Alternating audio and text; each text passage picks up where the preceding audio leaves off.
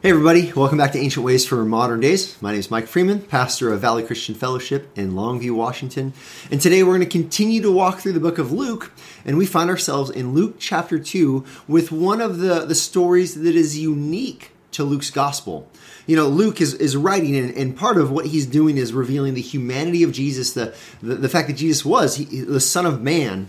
And this is a very, human story. We tend to identify with this story because most of us who are parents, we've identified with our kids maybe not doing what we would expect them to do. But this is fascinating to hear Jesus speak his first words in this gospel. And so if you want to follow along, I'm going to be in Luke chapter 2, and I'm going to start in verse 41. Here's now what the scripture says. It says, "Now his parents went to Jerusalem every year at the feast of the Passover. And when he was 12 years old, he went up according to custom. And when the feast was ended, as they were returning, the boy Jesus stayed behind in Jerusalem. His parents did not know it, but supposing him to be in the group, they went a day's journey. But then they began to search for him among their relatives and acquaintances. And when they did not find him, they returned to Jerusalem, searching for him. After 3 days, they found him in the temple, sitting among the teachers, listening to them and asking them questions. And all who heard him were amazed at his understanding and his answers. And when his parents saw him, they were astonished. And his mother said to him, 'Son, why have you treated us so? Behold, your father and I have been searching for you in great distress.' And he said to them, 'Why were you looking for me? Did you not know that I must be in my Father's house?' And they did not understand the saying that he spoke to them. And he went down with them and came to Nazareth and was submissive to them. And his mother treasured up these things in her heart. And Jesus increased in wisdom and in stature and in favor with God and man." Now, this is a great story, partially because as a parent, you're like, I've had kids do the same thing. Like, I've had kids who have done one thing thinking that, they're doing what's right, and I've had a different opinion about it, right? So as parents, we relate to this. But this is interesting because Jesus, he is doing not just what he thinks is right, but what actually is right.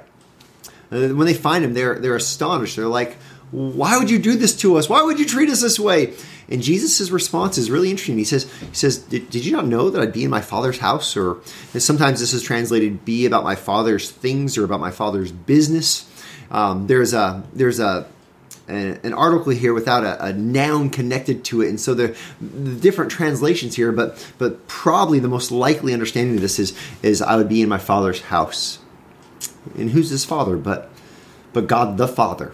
This is the triune God, the second member of the triune God, God the Son, speaking to his father or his parents, saying, I would be in my heavenly Father's house. I would be here.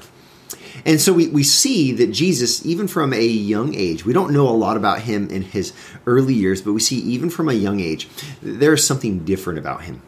There is something significant about him. There is something other about him. He is not the just average, ordinary guy.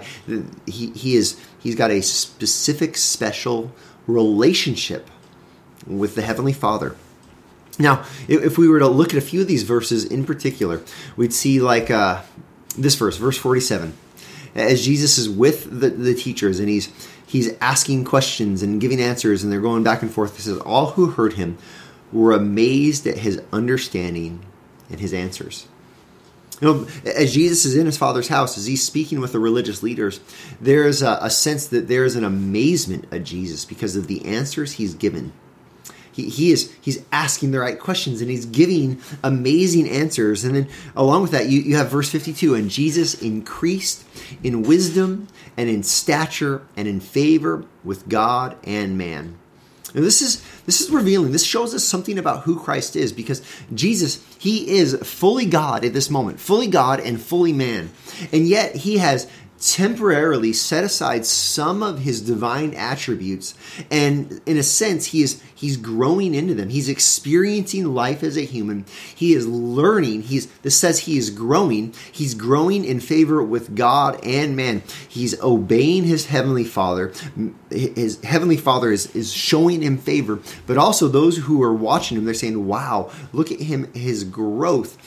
But it's not that he's only growing. We see in the previous text, people are amazed at his understanding and his answers. And so there's a both and here, because Jesus, he is clearly different.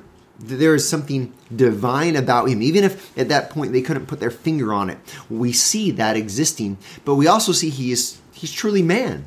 He's growing, he's maturing, he's going through the process that any adolescent would go through as they're learning more about life and about themselves.